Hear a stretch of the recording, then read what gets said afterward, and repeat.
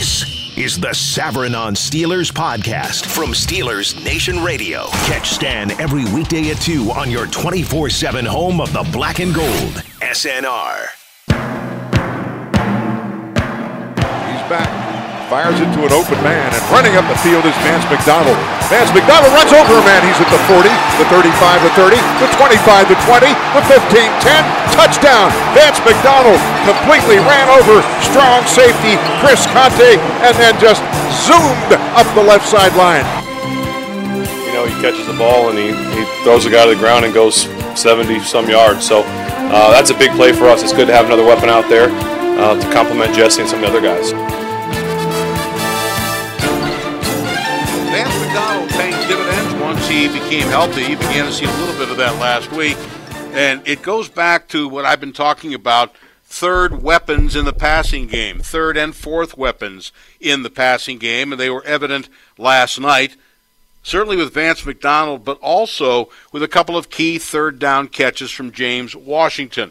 Those are the kinds of things that round out an offense, especially when your running game is not going or they didn't go to it enough. Whatever the reason was, that third and fourth elements, weapons to a passing game, can make all the difference in the world. We're broadcasting live from the Steelers facility on the south side. I'm Stan Savran. Normally, Jerry Dulac and Dale Lally fill in after the Tomlin press conference until 1 p.m. when I come on, but they are on the way back from Tampa. So I'm filling in for them because they fill in for me. Turnabout is fair play. It's reciprocal, so I'm glad to be doing that. We're going to talk about the Steeler game. Rob King will be joining us today, 1:20, with his thoughts on the game. You can certainly get involved. I hope you will. 412-922-2874, pound 970 on your cell. You can email me, Stan Savran at iHeartMedia.com. You can post on Facebook, Savran on Sports, or tweet at Stan Love the Show. There are an awful lot of elements to last night's game, some of them very good, some of them the same, which is not necessarily good. But the bottom line is, first and foremost, they needed a win, and they got a win. And that's exactly what had to happen. I can't imagine a more devastating scenario than to have led a football game over a red-hot team, leading them by a margin of 30-10, and then blowing the lead. And you know, it came very close to happening. Certainly we can look at the defense, and we can look at maybe, I don't know, Fitzpatrick heating up, but I also think that you can point a finger at the offense to a degree. We often talk about when things don't go well, they got too conservative, but I also think that they lost a little bit of that edge. I mean, the best drive that they had in the entire second half ended up in a missed field goal. Now, it wasn't all bad because they did chew up over 6 minutes on the clock, and the clock at that point late in the third quarter was becoming a factor. And they got it down to a couple minutes left to go in the third quarter. The field goal would have been nice. It would have given them some more cushion based on where Tampa was, and they could have tied it easily with a field goal and could have won it with a touchdown. At least you had that protection. We'll talk about Chris Boswell. If you're asking me what his problem is, I have no idea. The coaching staff doesn't have any idea. Maybe Boswell himself doesn't have any idea. And that's a factor, and it's something that's got to be corrected. But by the same token, that's not the biggest problem they have. The significant plays in the game, and you heard Tomlin address that, it's not only the Vance McDonald play, but it's the fact that when it happened, when it occurred, because the Steelers immediately, virtually, second drive of the game, they have a turnover.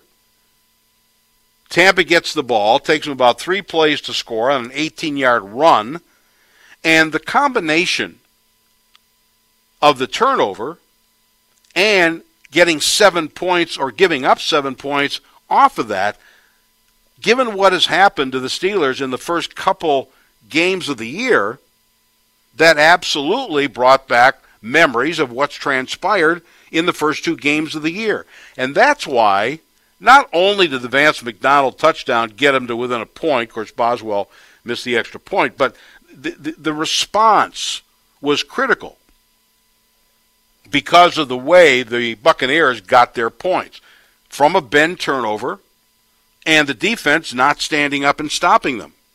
So that got them right back in the game. I thought there was another critical situation when Tampa Bay marched down and the Steelers got a turnover and kept them out of the end zone. At that point, I believe they led 9-7. That was a factor too. That was an issue too. Keeping people out of the end zone when you're either put in bad field position circumstances or you've given up yardage, not giving up touchdowns. The Steelers turned up the heat. I asked Mike Tom during the press conference, did they blitz more? He gave me sort of a non-answer that they were within the range of what they normally do. I don't know. I'd like your input. It sure seemed to me that they were sending more people more frequently after Ryan Fitzpatrick. And not only just a linebacker, but oftentimes a combination of a linebacker and a defensive back, people coming off the edge. And first half anyway, it definitely had him shaken. I thought that Fitzpatrick was shaken by all that. There were people open. He didn't hit them. I thought the defensive backs did a pretty good job covering.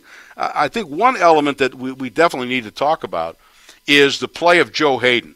I'm not going to sit here and say that had Joe Hayden played against Kansas City that Pat Mahomes wouldn't have had 6 touchdown passes or that magically the Steelers would have won the game. But I also think when you look at what Deshaun Jackson did in that game, which is to say very, very little, I think you look to one guy and one guy only, and that is the presence of Joe Hayden. Now, I asked Tom during the press conference if indeed they shadowed him with Hayden or if Jackson just happened to line up on that side with Evans on the other side, and he said it was more that's where Jackson lines up. Hayden was on that side. Pick your poison. That's what I'm talking about when you have multiple offensive threats, like Tampa does. When you've got an Evans on one side and a Deshaun Jackson on the other, and you've got a tight end like O.J. Howard, and they can do damage. You can't take away everything. But Deshaun Jackson is the home run hitter. I mean, overall, Evans is their lead receiver, but Deshaun Jackson is their home run hitter, and he was quiet, other than the punt return, which was called back, which has nothing to do with Joe Hayden. Again, I don't know that if Joe Hayden is present against the Chiefs, that changes the outcome of that game, but I do think he has an impact by being able to take top receivers, and if not taking him totally out of the game, then certainly minimizing the effect that they have. And I wonder if anybody else noticed that too. And again, I wonder if they were shadowing him. I do know that Evans hurt him a great deal. He beat up on Cody Sensabaugh. He beat up on Artie Burns. He beat them up when they doubled him. When Sean Davis came over the top, they still beat him for a touchdown. I mean, Mike Evans is a heck of a receiver.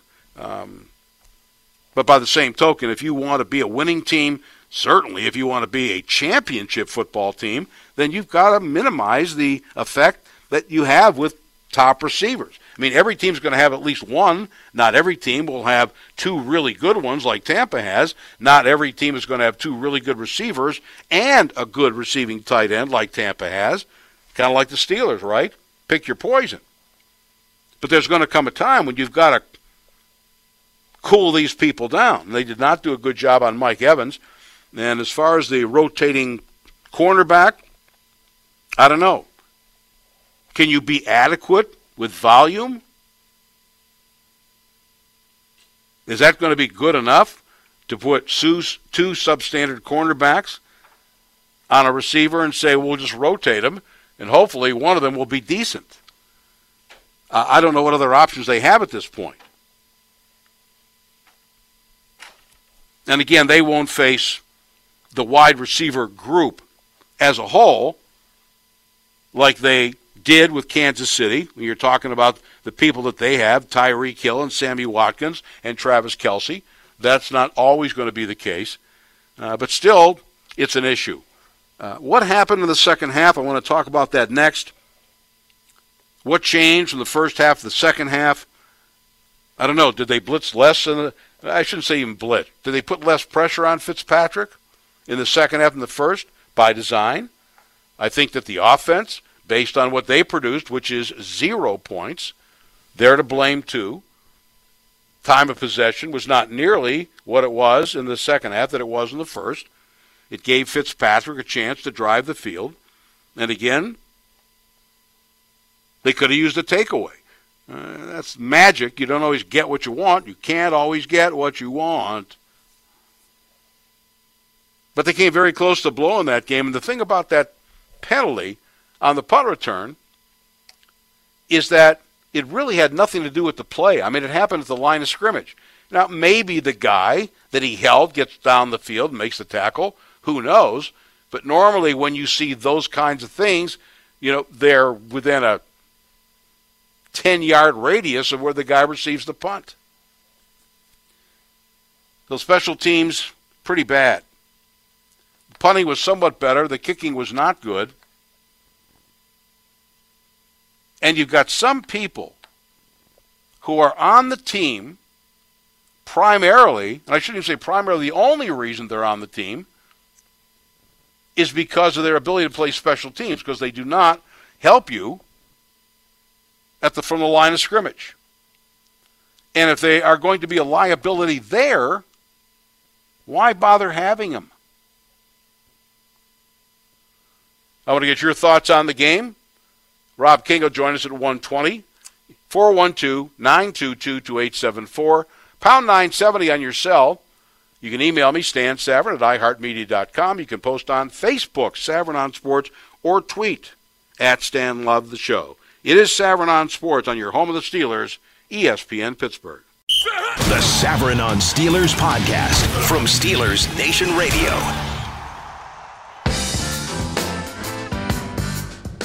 Little quick pop to the right flat. Outrunning a man inside the 15, the 20, the 10 is Antonio Brown, and that's a 28-yard touchdown.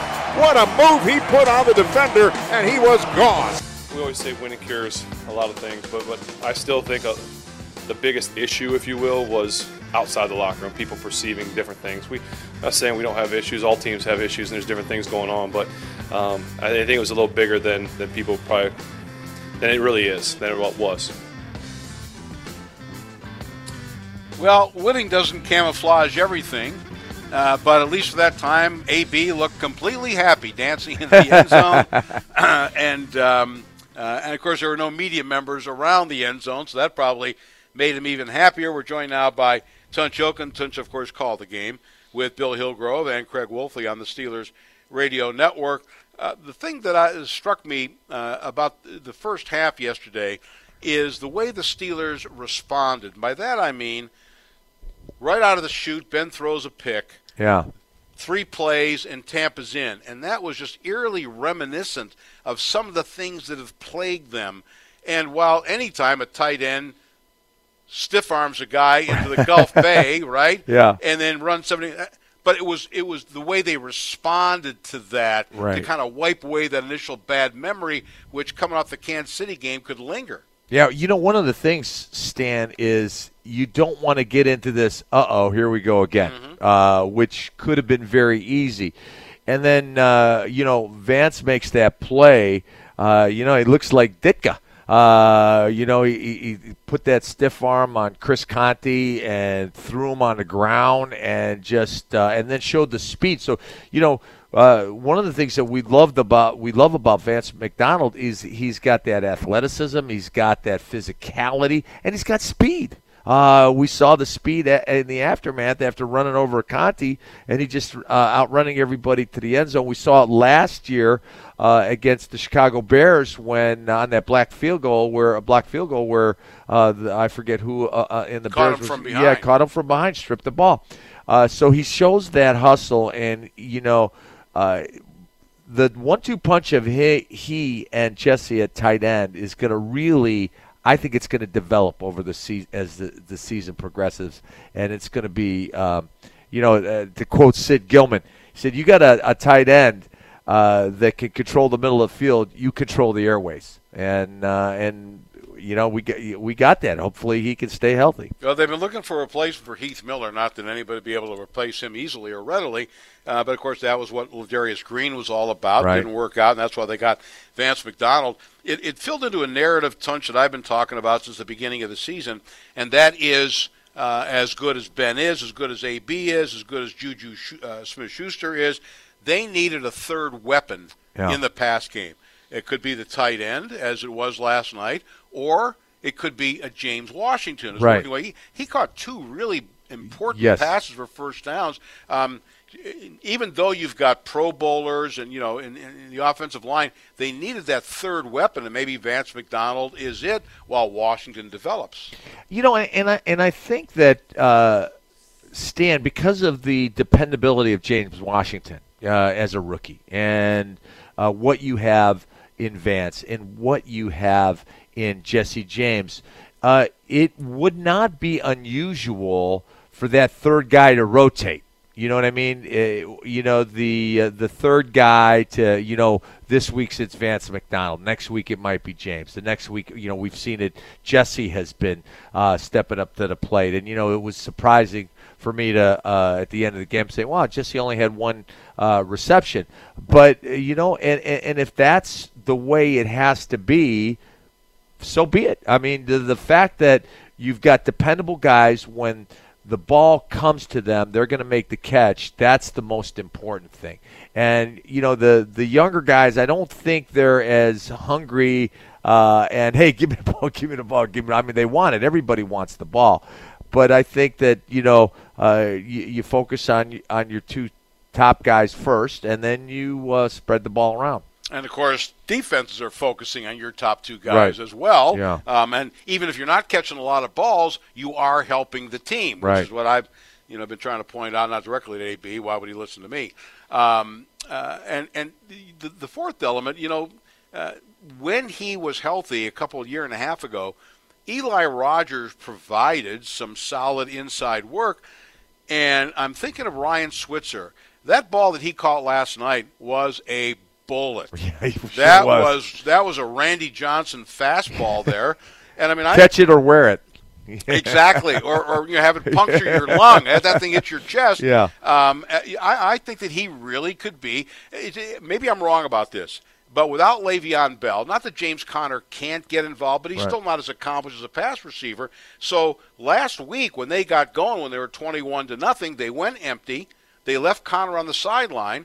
And they went four wides, and the tight end, the fourth guy, was Ryan Switzer. Right. And, that's what they used on the goal line as well. I mean, he could be an inside guy. I think he's got some skills. Yeah, and they've used him some in running the ball. He's kind of jet sweep. Yeah, things. like David Megan, or the way that Kansas City uses Tyreek Hill.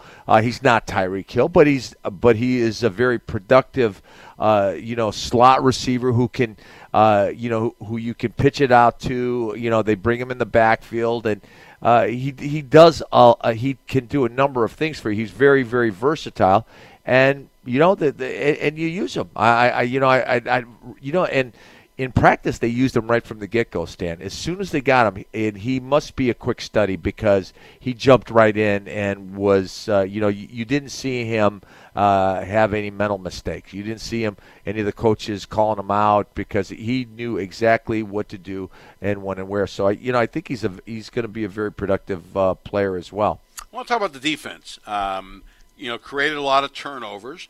I will say that 2 of the 3 picks were really bad throws by Ryan Fitzpatrick, although you have to give credit to pressure, which forces into those things. I asked us at the press conference and didn't get an answer. I don't think Mike Tomlin likes me anymore. He doesn't answer my questions. But did it seem to you as though they brought more people more frequently than they have in the first couple games? Well, I know that they brought pressure yesterday. They brought Bostic a lot. I think they've been bringing pressure. I've seen Vince Williams come a number of times. I guess I get that because I saw the combination of linebackers and defensive Right, backs on the yeah. same blitz. Yeah, so I can't say that I've charted the blitz and I haven't seen the film yet, but they've done a really good. Yesterday they did a really good job of showing you one look and bringing someone else, and so. When Bostic came in from the outside, that mostly John Bostic's the guy that comes from the inside, and they'll put Vince Williams out on the outside. They'll bring him from the outside. I think the reason that they didn't have it picked up yesterday was because they brought Vince on the inside and they brought John Bostic from the outside. Hence the deflected pass that was intercepted by Mike Hilton. But one of the things that knowing Keith Butler, he's going to bring pressure. Now, where is it going to come from? That's one of the things that they keep rotating. I think Vince Williams is their best blitzer, even better than John Bostic, because Vince does a great job of timing the count, timing the cadence. He does a great job of coming from off and getting to the quarterback. And, last year he had, 8 sacks? And, he's kind of picking up in that vein. So, The short answer is yes, they brought pressure. The shorter answer is they do bring pressure, and they want to bring pressure. Yesterday, what happened was they did a great job of getting home, and that's what caused the turnovers, caused the pick six to. And then you look at Bud Dupree. He did a great job yesterday. He got a sack on a twist, and they're running a little bit more twist. One of the things you're finding out in Bud Dupree is when he's the loop guy on a twist, he gets there in a hurry. He's got great closing speed, and he got a sack one time, and he got a pressure another time, and you find what works, and then you start a steady diet of that, and then you adjust to their adjustment because they're going to eventually adjust to it. What impressed me about Dupree was not the interception. It was thrown right to him. It was a bad throw, but okay. He caught it. He caught it. Right. The second sack, he has been guilty of running past the quarterback. Right. The second sack, unlike the first, which he got with his speed, which he has, and his long arms, the second sack, he stopped and found the quarterback and went back to him. Right. That's something I hadn't seen him do much of. That's what impressed me more than anything else he did in the game. That's a great point by you, Stan. Yesterday, he had a better feel for the depth of the quarterback, And one of the things I think it might be is that he was coached that, hey, Fitzpatrick loves to step up into the pocket, and he does a great job. One of the things that you notice about Ryan Fitzpatrick, he runs sometimes, but what he's really good at is moving around in the pocket, and he does that, and he loves to step up. And so what I think what we saw in Bud Dupree was, hey, I'm going to be conscious of him stepping up in the pocket, and that's why I think he had a lot of success last night. When we talk about bringing pressure, of course, when you do that, you're leaving your secondary out there to cover Right. people. And, there's no perfect defense. There's Right. always a vulnerability. What happened to the defense, not even in the second half, because through the 3 quarters, Yeah. they were shutting him down. The one field goal drive they got, it took them 5 minutes to do it. Fine, Right. you'll trade that when Right. you're up 30-10. But certainly things changed in the fourth quarter. What happened there? You know what? There was, on the touchdown pass to Mike Evans over Artie. One of the things that I've noticed is it seems that when Artie gets beat on the long throw where he's in man coverage, there is a point where he transitions from man to ball where it almost looks like he slows down. There's 2 steps in that period, and that's what in that sequence, and that's what happened yesterday.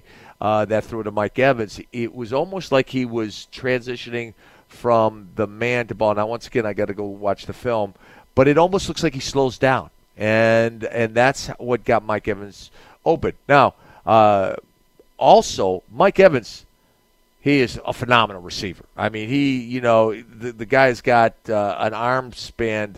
Wingspan like a condor. It's 6'5", 230, and he can run and he can get open, and he's very, very physical, and he does a great job. Body control is is phenomenal. So, I'm going to give them that on that play. But, there were and they have three really good receivers between and Deshaun Jackson, although he didn't play a lot in the first half, and I was wondering if he was dinged up or not.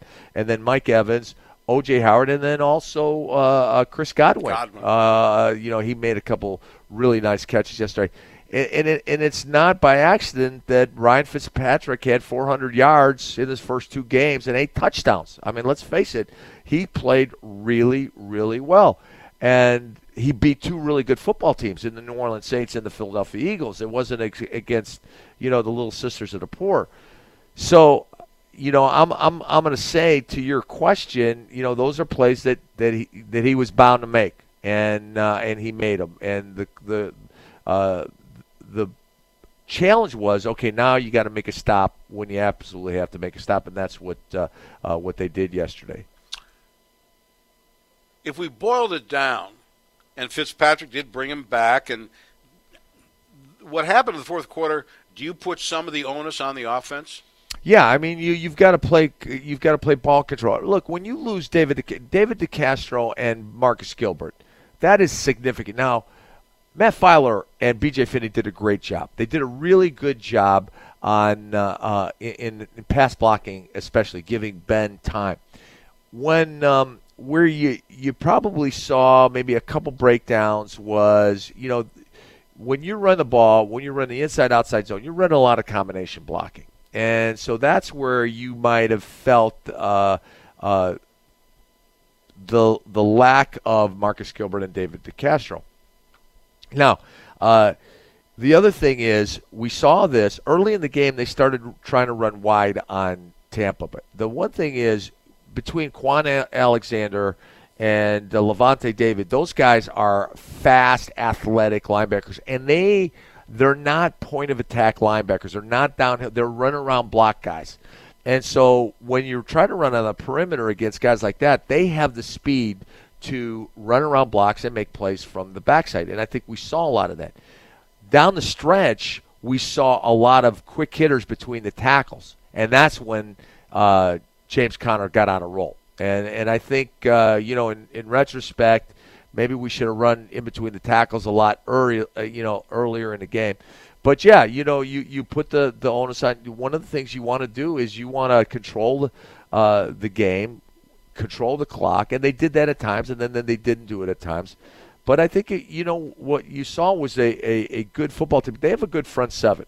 Their linebackers are very, very active. Gerald McCoy is one of the best defensive tackles in the game. Now that you've got John Pierre-Paul, he's good. They move him inside in nickel in sub packages. Vince Curry is good. They rotate their guys. You see Golston in there, and so one of the things that I think we got to give them credit. That's a good football team, and now. What I think that you're going to see is the building of both sides of the ball, offensively and defensively. I think that the more the defenses and the secondary is going to play together, you're going to see you're going to see better football.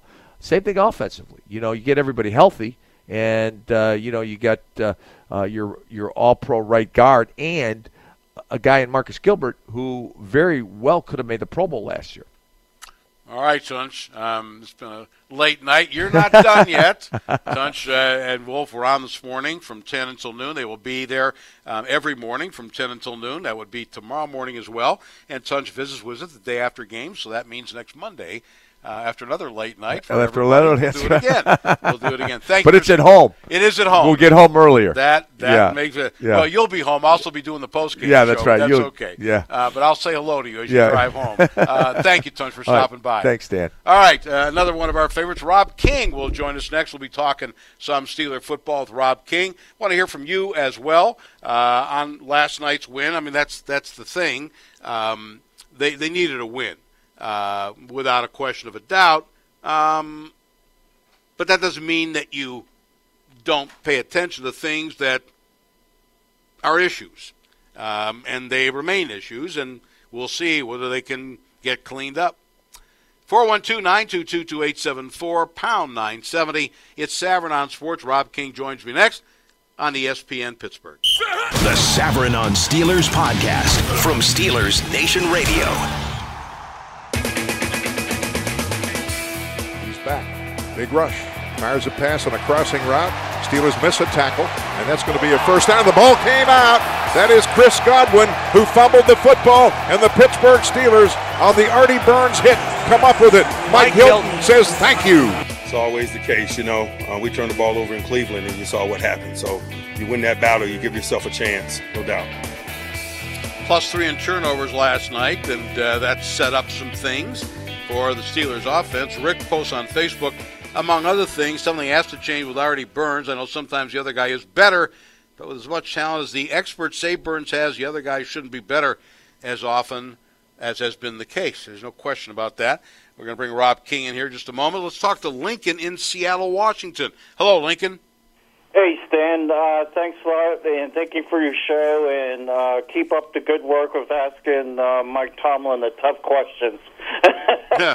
I'm not getting many answers, but I'll ask the questions. I couldn't agree with you more what you're saying about the defensive backfield. I thought the one on the Evans play, I thought that I got a couple things I wanted to say was Sean Davis. I thought he would have been over there to help him out.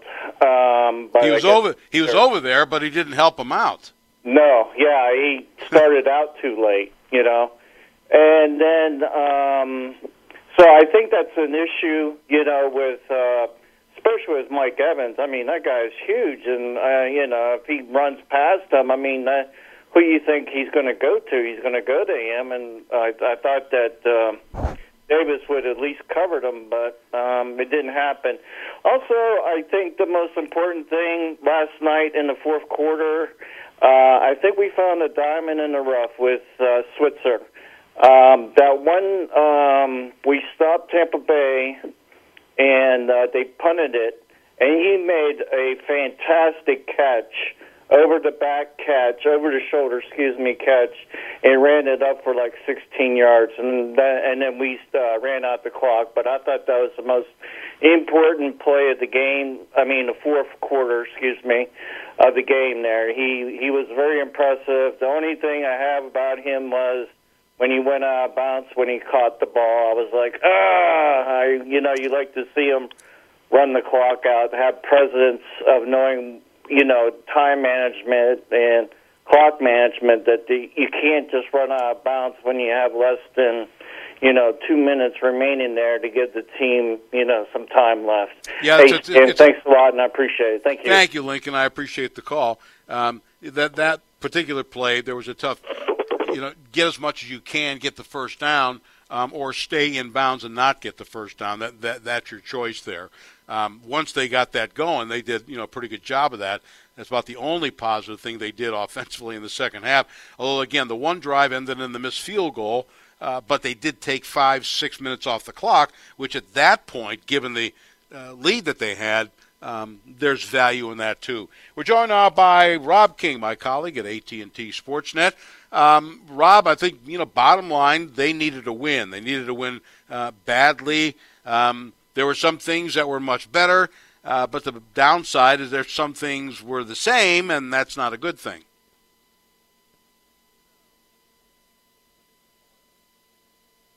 Hello, Rob, you there?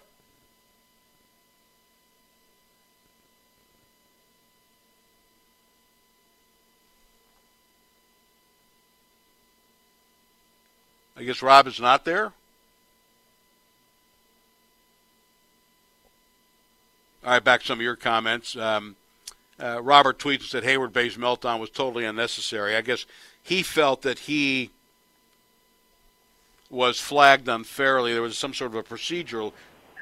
All right, Rob's back on the line. Rob, I was just saying that they needed to win badly, no question, and there were some things that certainly were better, but some things were the same, which isn't necessarily a good thing.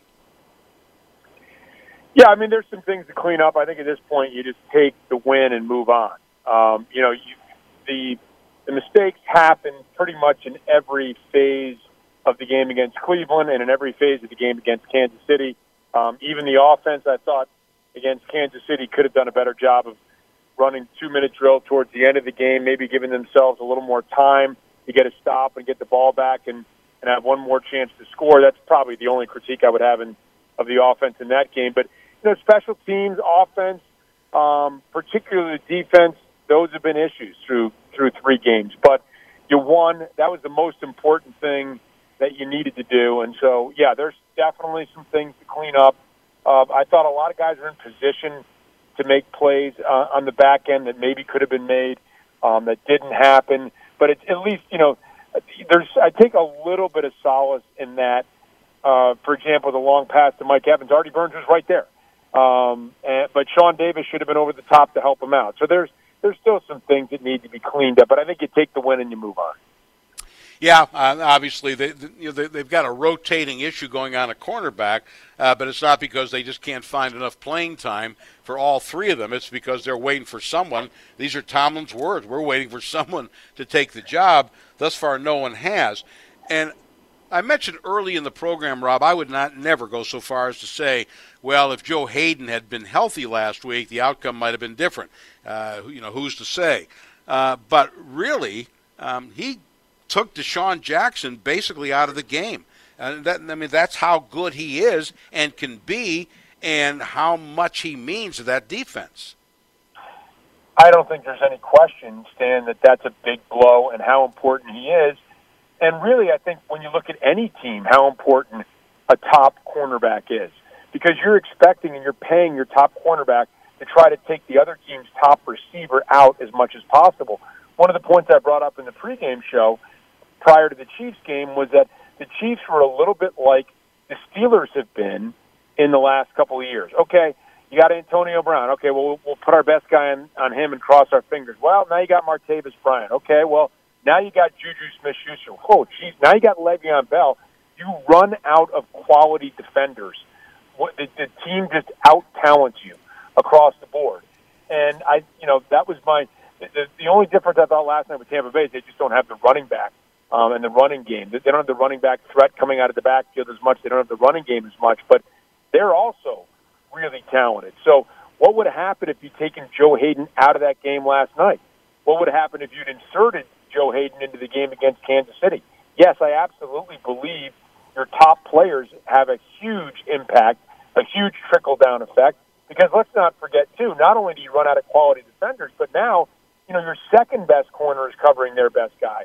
Your third-best corner is covering their second-best guy. And the talent gap just widens out. However, everybody gets hurt, and so that's the logical side of it. The other side of it is everybody has injuries, and you got to find a way to win. And the Steelers should at least be 2-1, and not 1-1 through 3 games. And that's not. I don't blame that on Joe Hayden. I blame that on mistakes that the team has made. Yeah, undoubtedly. Clearly, they got better pressure on Fitzpatrick. The interceptions that 2 of the 3 interceptions they got were really bad throws by Fitzpatrick, but you can't discount the pressure they got. But as you know, I felt that they brought more pressure more often with different people, combinations of linebackers and defensive backs coming after him. But, of course, when you do that, you're exposing your secondary. So there's always a quid pro quo. People like, blitz him, get after him. There's a price to pay for that sometimes. Yeah, well, first of all, I also thought Fitzpatrick made a handful of unbelievable throws with guys right in his face as he was getting hit. So the pressure, even with the pressure, sometimes guys are going to make plays. But the other thing with Tampa Bay is they have really no running presence at all. So I think that allows you to empty the vault a little bit and just go after the quarterback and make that your primary concern and not worry too much about the run. I think that helps your pass rush be effective. But your larger point about risk-reward, to some degree, that's always what the Steelers have been. We are going to pressure you into making mistakes. We're going to keep things in front of us on the back end, and we'll keep coming after you, and eventually we're going to get to you, or our pressure is going to cause you to make a mistake. And that might be a simple way of describing it. But when the Steelers had great defenses, that's what they did. They also stopped the run and caused a lot of 3rd and 8s and 3rd and 9s where they could attack, which this defense the last couple of years has not been nearly as effective at. So, yes, it was great to see the pressure, but I think part of that is because I don't think you had to worry too much about Tampa running the ball. Very true. You talk about the rotating issue at cornerback opposite Hayden. You're putting 3 guys in there who haven't performed well. Can this team consider itself? I mean, obviously they're going to see on tape. I mean, hey, Mike Evans is a heck of a player. And Kansas, great player. Yeah, great player. And Kansas City has great receivers as well. But teams are going to look. If you can't stop it, why in the world would you throw anywhere near Joe Hayden when you can throw on the other side? And unless, I don't care how many guys you rotate, if they're all of the same talent level, I mean, is this going to be an Achilles heel for them all season long? Well, we'll see. They've got, and it's not just corner. You need your safeties. I think we pointed out the long pass down to Evans. And look, Evans is going to make plays. That was a heck of a catch. I thought Burns was in great position. It was also a wonderful throw. He had about 6 inches between the outstretched fingers of Artie Burns and the receptive hands of Mike Evans, who made just a great catch on that play. But again, sometimes the safety needs to be over the top and help you out as well. They're still relatively young, but by the end of this year, they won't be. Guys like Artie Burns and Sean Davis, you get to the point now with the amount of football that they've played that you stop considering them as young players. This is a huge year for guys like that. They need to step up, and they need to show that they're part of the solution and not, like you said, part of a potential problem that could keep you from reaching your ultimate goal of winning the Super Bowl. Did you feel that you alluded to it earlier? Joe posted on Facebook and said why they take their foot off the gas pedal in the second half. You alluded to it briefly. The best drive they had before the last one, which helped kill the clock, was the drive that led to the missed field goal by Chris Boswell. I can't even imagine, what's going on with him. But did you feel like they took the foot off the gas a little bit in the second half? Yeah, I do. I did think they did. But again, Boswell makes that field goal, and maybe the way the game is played changes a little bit. And I mean, you could talk about Joe Hayden. You can talk about Boswell. He had a chance to win the game against Cleveland. He missed a field goal against Kansas City. This is a guy who's been an unbelievably reliable kicker for the Steelers and an incredibly clutch kicker for the Steelers. I'm not sure what's going on with him, and Mike Tomlin reiterated that that's his guy, and he's sticking with him. He's a great kicker, and they just got to get him to make field goals and make kicks and make extra points. But yes, I did feel like maybe they weren't as aggressive. Part of that is, you don't want to make a mistake and let a team back in it. You're walking that fine line up 20 between staying aggressive, finishing an opponent off, and also giving them new life through a mistake that you made. And I thought maybe they got just a little more cautious than they needed to be in that second half. That's just my opinion. Maybe they would disagree with that. I'm sure they probably would, but that's what it felt like to me. No, it felt like that to me too, that the offense, or whatever the defense problems it had in the fourth quarter, they could have been avoided by more, not wild offense, but a bit more aggressive. Lastly, we're getting a lot of comments about the roughing the passer calls. This is not just about the Steeler game last night. It's endemic. My thought on it, Rob, was that if I'm sitting in Albuquerque and I don't have any allegiance to the Steelers or Tampa Bay, and I don't have a bet on the game, and I'm seeing this and I'm saying, there's got to be a movie on I can watch. I really think they're turning. I think they're really turning people off. I mean, even the league came out. Their sources said that they're concerned about it. They may not do anything about it, but this, you can't land on the quarterback. They're just making it too hard. And I wanted your thoughts on this. Well, let me reiterate what I've said in the past about I am all for the league doing anything and everything they can possibly do to eliminate helmet hits. I just think that's there's nothing really tough about a helmet hit. It can be avoided, and the long-term health implications for the players is just it's too serious to avoid that. Okay, so and I know a lot of people think that's mamby-pamby. I think that argument is ridiculous. You don't need. There's nothing tough about hitting a guy in the head. You can hit him with your shoulder pad in the chest. It's just as tough as hitting a guy who's not looking in the head. Okay, fine. Now, I think there's a couple rules that are bad rules. I think the defenseless receiver rule is a bad rule. It still is a sport played by tough guys, and concussions are still going to happen. You hit a guy hard enough and he lands on the ground and hits his head, a concussion can still happen. To me, that's sort of collateral damage in the sport. I don't see how you can eliminate that. I think the defenseless receiver rule is a bad rule because I think fear is a separator, and that's fear and toughness. That was a separator for Hines Ward, that he would go over the middle and absorb hits. This roughing the passer rule, I think it's a bad rule. I think they protect the quarterbacks enough. I can't remember. You'll remember who it was that picked up Terry Bradshaw and slammed them down. You can't have that, obviously. Joe Turkey Jones. That's right. Yes, thank you. The sack of Ben in the first game in Cleveland, that's not roughing the passer, in my opinion. What we've seen with the Matthews hits, what we saw last night, it looked to me like Tuitt tried to land on his elbows so that he wouldn't put his full weight on Ryan Fitzpatrick.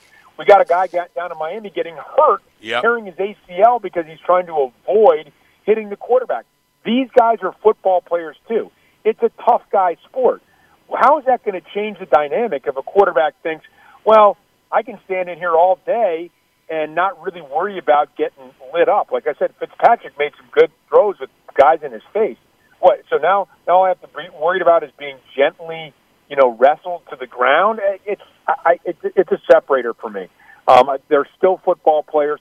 What John Bostic did last night, that's a flag every day of the week and twice on Sunday. But the roughing the passers, I don't think those are. I think the NFL's gone astray with that rule. I don't like it. Well, this may offer some hope. This report out next week. The NFL's competition committee plans to discuss the large number of roughing the passer penalties in the league so far this season, although the same source says he doesn't think anything's going to change. Mike Tomlin briefly addressed it. They've already had a conference call about it. He's a member of the competition committee. He's not real happy about the thing either. Rob, thank you very much. Great conversation, as always. Looking forward to it, Stan. Thanks, man. Okay. Thanks, Rob. Rob King, AT&T Sportsnet.